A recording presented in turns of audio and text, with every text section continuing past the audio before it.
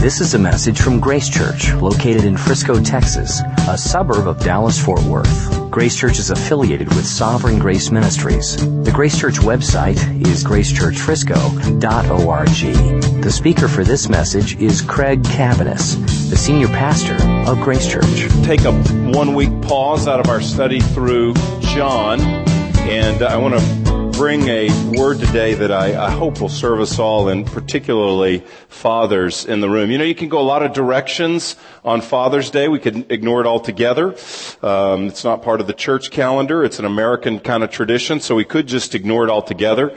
And that wouldn't be wrong. I mean, we could give you a Dunkin' Donuts thing. I don't think we have to preach on fathers every Father's Day. That'd be fine. We'd want to honor you. But so we could do that, or we could just bring a message about growing as fathers or the need of fathers or whatever. But as I was thinking about it, I just realized this is a day that's really a different experience for different people in the room. I mean, this is a sad day for some people. There's probably folks in the room that this is the first Father's Day since their dad passed away.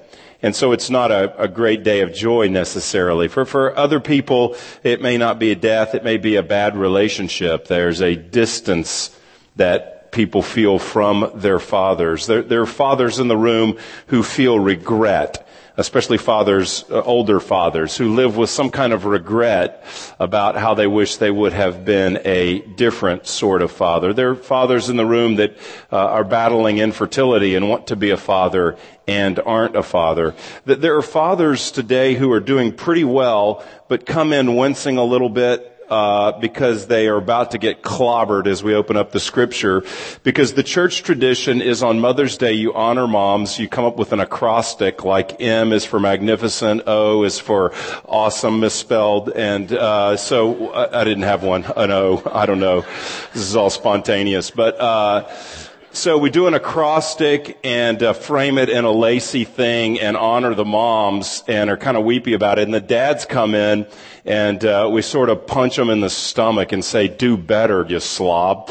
And so that is the general preaching approach to the 2 days often. And I just thought that might not be the best way to handle this today. And I'm not going to go with the acrostic for the dads in the room. So what do we do? Well, I want to look at a passage of scripture that describes God. I felt like we won't go wrong talking about God today. And then what I would like to do is to consider how God relates to us, and then make some specific applications at the end for fathers in particular. And this is a little bit different. I'm not going to read and study the whole Psalm 103. We're only going to do 4 verses. This is going to kind of be a meditation on 4 verses. So I'm not going to give kind of all the background and history that I might normally do in a sermon. This is a little bit more of a meditation, walking through 4 verses of Psalm 103 on this Father's Day, and looking at how God's immeasurable love for us is higher, wider, and deeper than we can even imagine. How God's immeasurable love for us is higher, wider, and deeper than we can even imagine.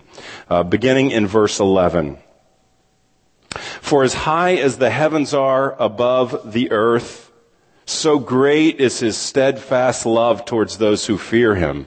As far as the east is from the west, so far does he remove our transgressions from us.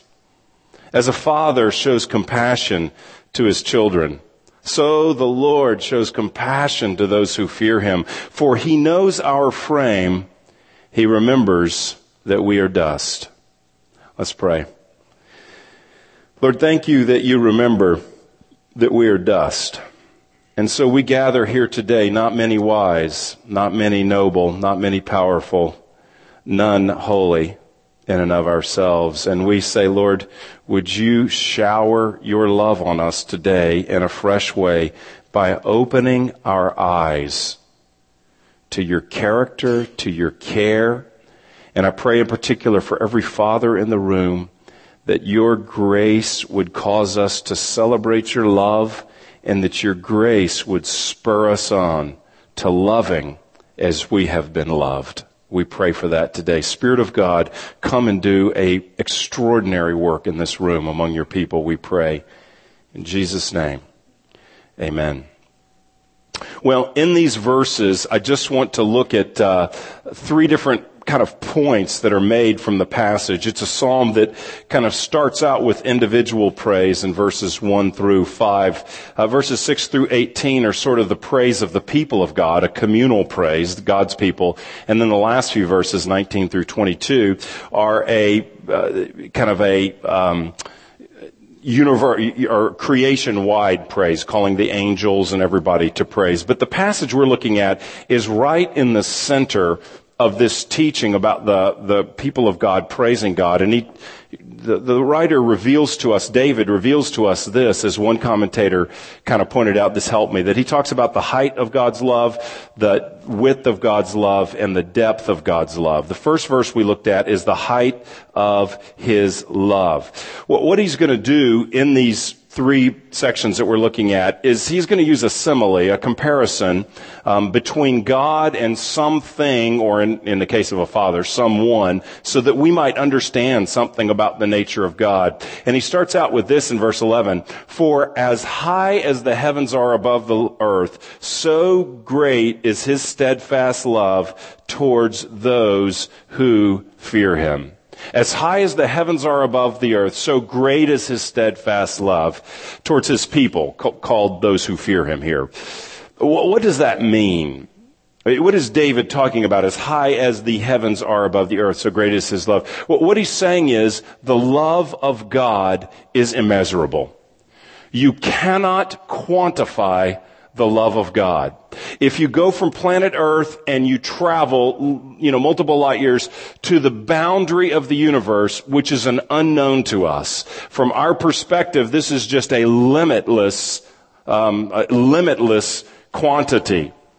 That God's love is like that. It cannot be quantified. And when David wants to talk about the love of God, he cannot use concrete sort of calculating terms. He must speak poetically. He's not speaking poetically here primarily because he's a poet, though he is, but he's speaking poetically here because that's the only way you can describe the love of God. To describe the love of God in human language means that we must use some kind of comparison, some kind of poetic language to describe His love. As far as the heavens are from the earth, endless, immeasurable, boundless is God's love. It cannot be fully defined. It cannot be fully comprehended. You cannot get your mind around the love of God, David says.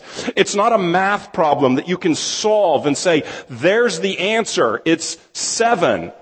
It's not something that can be calculated in those terms. It is immeasurable. And when he goes to describe it, he doesn't just say the love of God, but he says in the ESV, the steadfast love of God. Now, we've talked about this word before, previously, because it's in the Psalms all over the place. It's the word hesed, and it means God's covenant love. It's translated different ways. Sometimes it's called loving kindness, sometimes just love, sometimes covenant love. But it's not a sentimental necessarily or emotional kind of a term, this steadfast love. It's a covenant love. And it describes God's commitment. That's a covenant. God's binding commitment to His people. So he says, the way God relates to His people and the way He binds Himself to His people, it's limitless love. So what he's saying is God relates to His people loyally. God is infinitely loyal to the disloyal. God is infinitely loving to people who act in unlovely ways. God is immeasurably faithful to His covenant, even when His people are faithless. God is extraordinarily, indescribably sacrificial and selfless to people who are selfish. That's the kind of love. It's this love where God says He will set His love on us. He will save us. He will be faithful to us regardless of our behavior. Regardless of our actions. It's not a merited love. It's not a mutual love. Steadfast love is a love regardless of the recipient's response. It's a love that shows grace to those who deserve His wrath. And David says, I can't describe this for you. The best I can do is say, start at planet Earth and just start driving. And when you get to the end of the expanse of the universe, then we can begin to talk about the measure of God's love. It's measureless. It's measureless.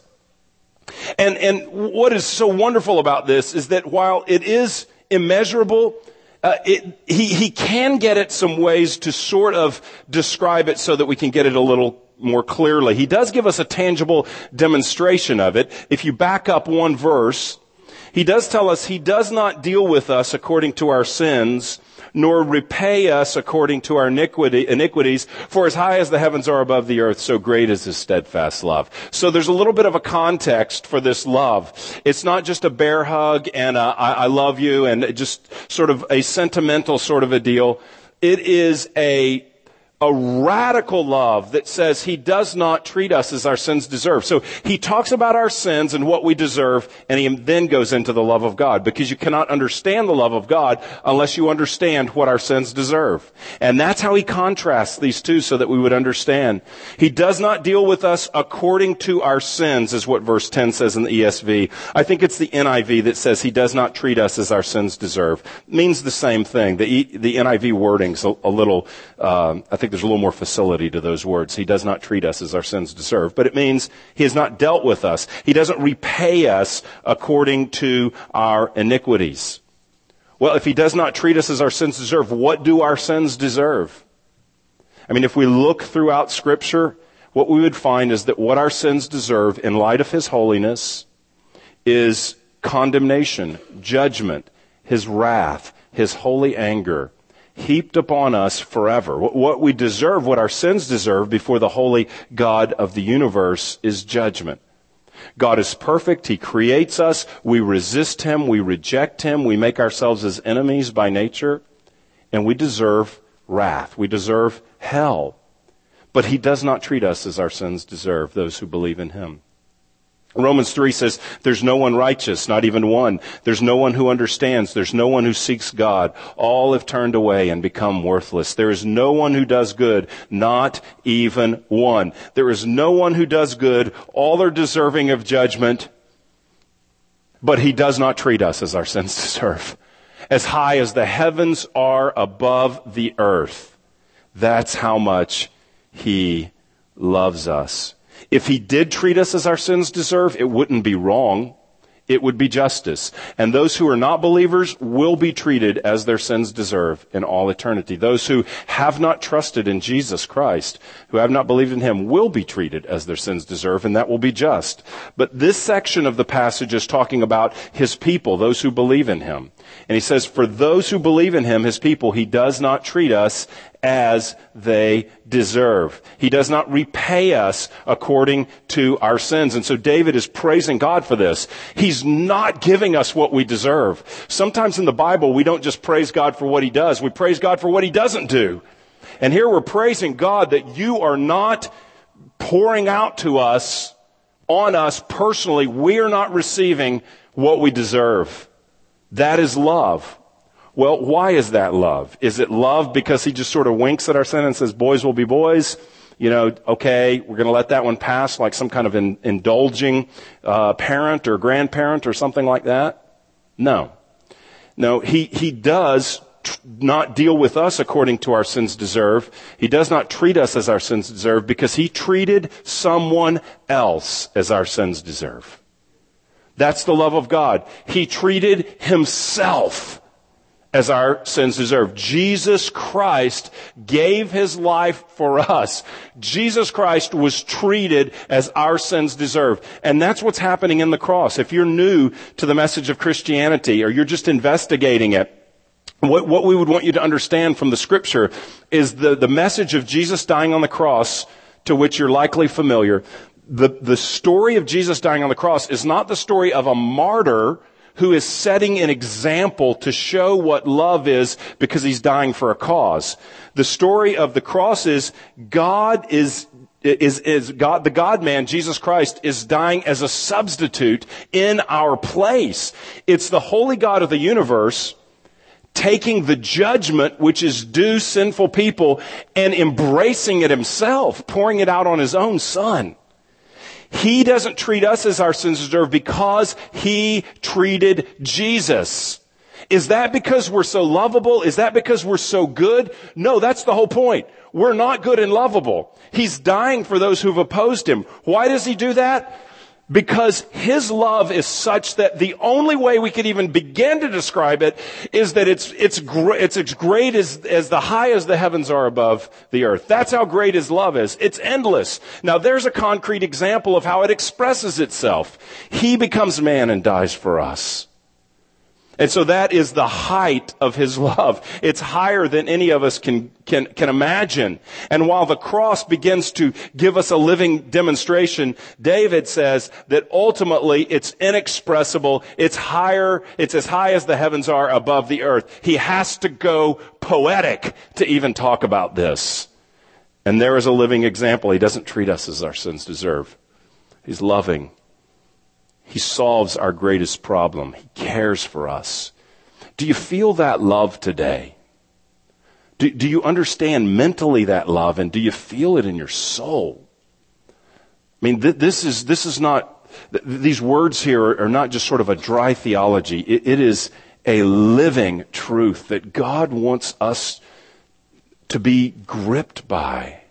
That God's love for you today, it's way beyond what you can even imagine. In this room, we have a small, tiny glimpse of what the love of God really is. When we see him as he is, I just can only imagine that it will be overwhelming, that we will say, we didn't know the most minute reality, but now we see it all clearly. His love for us. Do you relate to God? Do you think about God? Do you read your Bible and pray and fellowship in your community group and come to the gathering of the church here on Sundays and go about your daily life in the marketplace, at your job, or in the home if your responsibilities lie primarily there? Do you go about your daily life aware that God loves me so much, it's indescribable, but the clearest way I can see it is that he's not treating me as my sins deserve. He will never treat me as my sins deserve because he crushed his son and treated him and gave him what I deserve. That love of God is to compel us to live a life for his glory. That love of God is to compel us to love others with his love. And for dads, that love is to compel us to love our own children, the height of his love. He next describes the width of his love, the fact that he does not treat us as our sins deserve. He's going to say more about that. Look at verse 12. As far as the east is from the west, so far does he remove our transgressions from us. Okay, how far is that? Well, just start heading east and let me know when you hit west. You just won't. Some guy in literature, I read the quote this week. Oh, please don't Google it on your phone and tell me afterwards, because I'll be saying, why were you Googling during the sermon? So don't tell me afterwards. But you can email me this week, so I'll think you found out this week and not during the sermon. That's the danger of everybody having a smartphone in the service. So, okay, here we go. Some literature guy, and I can't remember who it was, said this. He says, east is east and west is west, and never the twain shall meet. And it's this idea that they're just completely separate and east never becomes west. And that's what he's saying. It's another way. One is heights. How high as the heavens are above the earth? Immeasurable. Okay, how wide? How far? This is horizontal. How far is east and west? Immeasurable.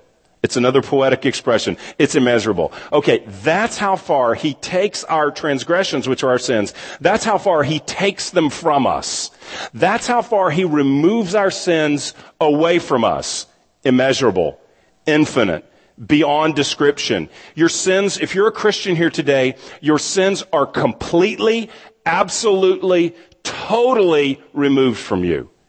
You will not stand before God in eternity and be separated from him at all, because all of your sins have been taken care of. Charles Spurgeon, when reading this verse, as far as the east is from the west, so far does he remove our transgressions from us. Charles Spurgeon, a well-known pastor, a British Baptist pastor from the 19th century, said this: "Oh, glorious verse!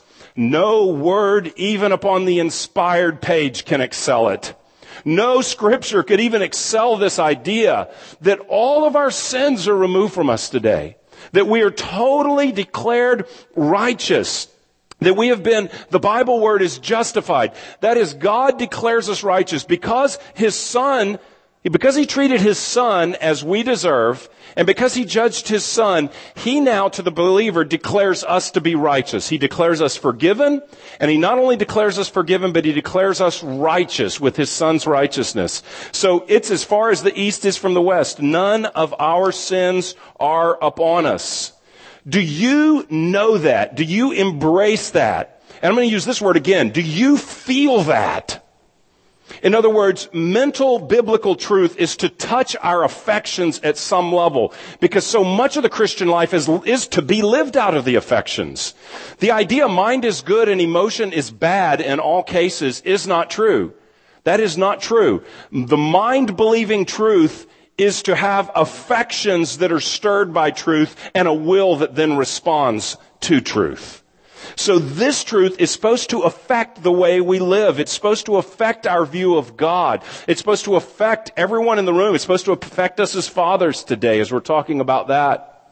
I mean, this is the testimony. He's completely removed our sins. This is the testimony of Scripture. Isaiah 43, God says, I, even I, am he who blots out your transgressions for my own sake and remembers your sins no more. That's what God says. God's not sitting in heaven right now or with us by his presence through the Spirit with this big list dangling over everybody's head here today and saying, how dare you sing those songs? Look what's on the list. That's not the voice of God. That is the voice of Satan. That is not the voice of God. That is the voice of the flesh. Hear the voice of God. As far as the east is from the west, so far does he remove our transgressions from us. Jeremiah 31, God says, I will forgive their wickedness and will remember their sins no more. That means I will not bring them up to remembrance and hold them guilty because Jesus has paid that price. Romans 8:1, therefore there is now no condemnation for those who are in Christ Jesus. You are not a little condemned if you're a Christian. You're not mildly condemned. You are not, well, forgiven and really welcomed, but partially God is ticked off at you. And so you're somewhat condemned. You're going to pay for some of your sins.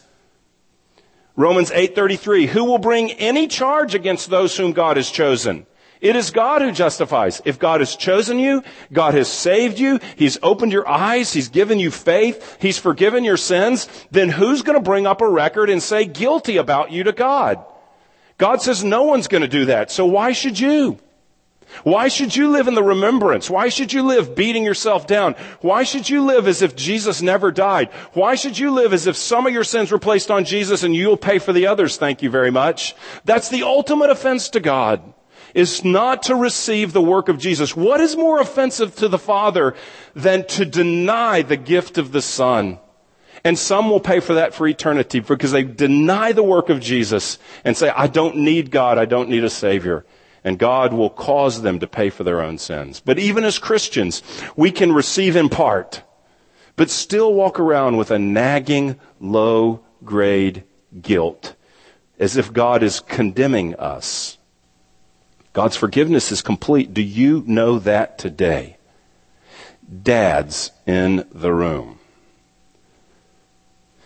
Do you live with a gnawing sense of guilt before God? Do you feel that God somehow is not accepting you before him fully because some of your sins of commission and sins of omission as a father? Is there that gnawing sense? Now, my experience is that often moms carry around more guilt than dads, and that kind of raises a whole different problem for some of us, but a lack of awareness of our sin sometimes.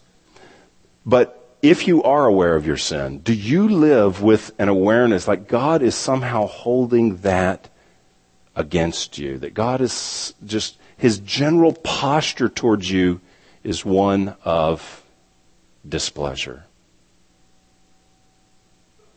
Do you feel like, I live with some regret? There's dads with, there's older dads in the room who've had some time to make some mistakes and to sin and to fail? And do you live with a sense of regret? Do you live with, even this day, thinking, okay, we're talking about dads, I'm just going to be aware of where I failed. I'm going to be aware of, I wish I knew then what I know now. By the way, who doesn't experience that? I mean, who of you who's an adult now wouldn't say, boy, if I knew what I know now in junior high, I would have dominated, man, you know. If I knew what I knew now, I would have gotten at least B's in 7th grade, you know. I would have made the basketball team. I'm 6'4". I mean, wow, if I had this, actually I'm slow and winded, I wouldn't have made the team, but you know, you get the illustration. Who doesn't live with that? What parent of a 30-year-old doesn't say, man, I know more now than I did when he was 30 days old? And that is life. And we can live with, some of us can live with regrets. I wish I had done more. I wish I hadn't been so passive. Maybe it's not regrets. Maybe your kids are still at home. Maybe your kids are still young. And it's not regretting the past. It's living with a low-grade guilt for the future of the present rather, because you always feel like you're just aware of where you're failing. By the way, just always being consumed with not measuring up, how's that working out at producing godliness in your life? How's that working out at pushing you to God? How's that working out in drawing you into the presence of God? How's that working out in bringing joy to your heart today as we celebrate Father's Day and think about God? How is that focus on failure rather than looking to the Savior? What's that producing? This isn't a pragmatic sermon, but that's a pragmatic evaluation. What is that producing? It's not producing life and life change. So maybe you're aware of, it's Father's Day and I've been an angry dad this week. Forget this week. I was yelling at the kids pulling into the parking lot today on Father's Day. Okay, so angry. I'm an angry dad. I work too many hours. I'm dominated by my work. I'm an impatient dad. I break my promises. I told the kids we'd do this. We haven't done that. I'm lazy. I'm not training my kids as I ultimately could. I'm not training them. I'm not helping them as much as I could or as much as someone else is doing. Listen, being angry and impatient and failing to train our kids, grace doesn't say no big deal. Grace doesn't say none of that matters. Grace says that's all really big deals. They're sins before God, but they're placed on Jesus Christ. And God has poured out His judgment upon His Son to forgive us those sins so that we can walk in a freedom before God, and based out of a freedom and not a constant nagging of failure and sin, but a freedom in Christ. The Spirit of God can change our hearts so that we begin to make progress in all of those areas, and so that we're becoming increasingly a less angry dad, not by beating ourselves up over being an angry dad, not by just I'm a failure and it's hopeless, but by looking at Jesus who took our sins and receiving His power to change us, so that we're more aware of the Savior who died for our sins than we are the sins that killed Him. That's where life change comes from. It's not saying, as far as the east is from the west, so far He removes our transgressions, because they weren't that significant anyway. They're significant enough to kill the Son of God. Nothing's more significant. But the grace and mercy of God is far greater, and He completely removes them. So that as God relates to you today, He's not judging you as angry dad. He's saying, as an angry dad, I judged my son. I punished and crushed and brutalized and poured out wrath on my son for your anger. So run to Him and acknowledge and receive that forgiveness today, so that there's a freedom in Christ. Yeah, but Craig, this is a different sin because this affects my kids. These sins, this impatience, this disinterest, this distance, this affects my kids. Then ask their forgiveness. Ask their forgiveness. Kids are resilient. Christian kids will be aware of their own sin and will be happy to forgive you as they have been forgiven. Ask their forgiveness and move on. That's the grace of God.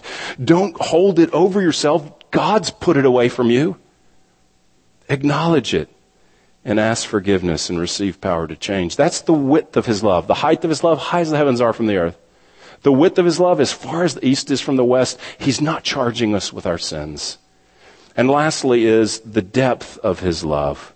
Look at the third simile of the passage, 13. As a father shows compassion to his children, so the Lord shows compassion to those who fear him. For he knows our frame. He remembers that we are dust. As a father shows compassion to his children. It's interesting, the King James Version translates this pity. Instead of compassion, pity. I think compassion's a better word, it's a more common word for us in our day. But pity gets at something, and that is that it is an emotional word. It's a feeling word. It's a tender word. It's a caring word. And so, for that reason, it's a good word. The father pities his children. He feels, he's tender, he's caring, he has a heart. This is what I love about this psalm as God speaks to us. He starts with two lofty, incomprehensible pictures, the height and the width. And then he goes and gives us a very relatable picture. Well, it's like a dad who has compassion on his ignorant child, compassion on his suffering sick child, a compassion upon his sinful child. That's what God is like, tender-hearted, cares for us personally, individually. As far as the heavens are for the earth, can't even comprehend that. That could sound distant if we don't understand what he did in Christ. But the compassionate Father, that's not a distant picture. Look at what he says back in verse 8. Here, this fleshes it out a little bit. The Lord is merciful and gracious, slow to anger, and abounding in steadfast love. He's speaking of the ideal father.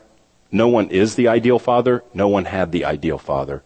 And if you didn't have the ideal father, if you had no father, an absent father, an abusive father, then you're not limited by God on receiving the truth of this scripture. God's not saying he's just like your father. He's speaking of an ideal father who really does show compassion to his children. That's what God's talking about here. So you've seen that somewhere. You've observed that. You've read of that, even if you haven't tasted that with your own father.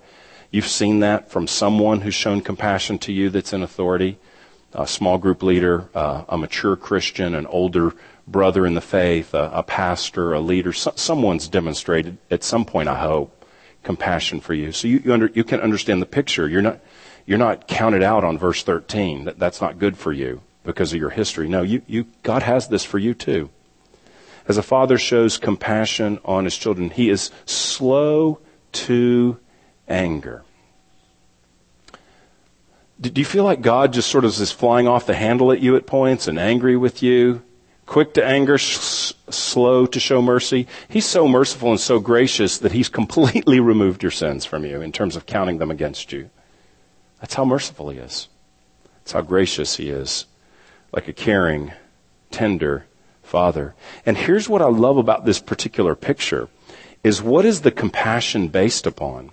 I mean, it's ultimately based upon what he does for us in Christ. But look at what he says in verse 14. For he knows our frame. He remembers that we are dust. God roots his compassion in his knowledge of our frailty. God roots his compassion in the reality that he knows we're dust. The note in the ESV says he knows how we are formed. My hunch is that a lot of us don't really think about this. That we may have some awareness of the holiness of God, but we're not aware of the compassion of God, which he never softens his holiness in the Bible. He's always holy. He's always more holy than any of us can even imagine. He never softens his holiness. But in a phrase like this, we understand, but he does understand our weakness. He does understand our limitations. He does understand our frailties. He does understand that we're dust in comparison to him. Now, we're created in the image of God. The Bible says we're created in the image of God. So we're not equal to dust. Dust isn't created in the image of God. But compared to the glory and the holiness and the power and the knowledge of God, it's like we're dust. That's what we're like. That's what our frame is like in particular. That's what our limitations in this life are, our knowledge limitations, our physical limitations. That's what we are like. And he gets that. Like a compassionate father, he gets that a little kid has limitations. And so he's relating to us in light of that. Without compromising his holiness, he relates to us in compassion. And sometimes I don't think we feel that. Listen, he understands our ignorance. We don't think we're ignorant. But like a little kid wearing a superhero cape and jumping off the sofa and thinking that he's flying through the air, that's about like us and what we think our accomplishments are. We think we're knowledgeable. We think we're indestructible. We think we're powerful. We think we can handle it. We think we're controlling situations. And you've got a towel around your neck and you're bouncing off the ottoman, yelling about Superman. That's all that is. And as a parent, you're looking down and going, yeah, okay, that is not really that impressive in terms of superhero powers. That's kind of what it's like. And I'm not saying that our independence is ever cute before God, so that illustration may not connect perfectly. But you know what I'm saying? God looks at us and understands the limitations that we have. He understands our ignorance. And you know what God does when you don't understand something or you don't get it? He doesn't say, I told you that once in the Bible. There's a verse on that. Why don't you get it? Like a compassionate father, he teaches again. And he teaches again. That's why the Bible says he's forbearing. That's why the Bible says he's patient. That's why the Bible says he's long-suffering. Because a compassionate father dealing with a toddler who does not understand something isn't yelling, read it for yourself, pal, but getting on the ground and helping the toddler and explaining and being compassionate. Because there's an immaturity. Children don't change very rapidly. No one even said amen on that. That's a lot of self-control from the parents in the room. But children don't change very rapidly. Children don't change in a week. It takes 18 years, 20 years, in some cases 25 years for a child to mature into adulthood. Some are early, 16 years. But in that range, late teens, early 20s, that's when someone becomes much more adult-like and they're thinking much more independent in an appropriate way. And so you get that. I mean, if you've got a toddler at home, you understand. You don't say to your 2-year-old, when are you getting a job? How long are you going to lay around here in a diaper while we feed you? That's not a compassionate father. You're saying there's an understanding for a maturity process. Now, we don't have that with other people sometimes, and we assume God's relating with us that way. And he's saying he knows how we're formed, he knows our limitations, he knows our ignorance, and God is compassionate towards us. He's patient. When we sin and fall, he picks us up and forgives us. He disciplines us. He brings lessons into our lives so that we see our need for him because he loves us. But he doesn't give up on us. He doesn't lash out at us. He doesn't say, forget you. He's compassionate because he understands how we're made. And that's never an excuse for sin. So here's a balance we have to have. The Bible never excuses sin. It's more serious than we know. It cost Jesus his life. And yet God relates with mercy and forbearance and patience and compassion, knowing how we're made, knowing how mature we are, knowing our limitations. That's how God relates. So you must have both in view. The patience of God, which never should cause us to presume upon his holiness. But we must have his holiness in view, and we must have his patience in view, and most of all, we must have his grace in view that Jesus paid for our sins, so that we understand God loves us more than we can describe. The cross is proof. God has forgiven us more than we can imagine as far as the east is from the west. And God is compassionate towards us, not lashing out upon us, but understanding and relating to us with forbearance and patience and slow to anger, verse 8. Is that the God you came to worship today? Because that's the God of the Bible. That's the God of the Bible. Dads, how do we respond to this? Paul says in Ephesians, imitate God. I think we look to God. I think we see him as he is. We focus on His love, we receive His love, and then by a changed heart and a changed mind, we minister that love. First of all, to our wives, if you're married, and secondly, to our children. To our children. And when we fail, we acknowledge it. And we realize ultimately, while fathers have a great power to model something to our children, it's ultimately not your model that will save them. It's ultimately not your model that's going to be flawless. It's the Savior that we want to point them to. So ultimately, as dads, what we most want them to know is not, I'm a great dad. What we most want them to know is as high as the heavens are above the earth. So great is His steadfast love towards those who fear Him. What we most want them to know is not, your dad's the holiest guy that you'll ever know. What we want them to know is, as far as the east is from the west, so far does He remove our transgressions from us. What we most want them to know is, as a father has compassion to his children, so the Lord shows compassion to those who fear Him. We want to point them to this God, and we want to acknowledge our own sin and need in humility. And we want to ask God to change us so that little by little over our lives, we more and more reflect this love to our children and to others. Your responsibility, your example is very important, obviously, but ultimately it is God that they must see. Your example must point to Him. And you can point to Him in your failures and in your weaknesses. You can point to Him. The power of the Savior is shown in redeeming the sinful and the rebellious and the weak. So your failures do not disqualify you. You may start afresh by acknowledging them, pointing to the love of God, and showing them how God has loved you regardless, and God loves them as well. His love is higher than we can imagine. It's wider than we can fathom, and it's nearer and deeper than we can even comprehend. His compassion. That's your Father today. Let's pray.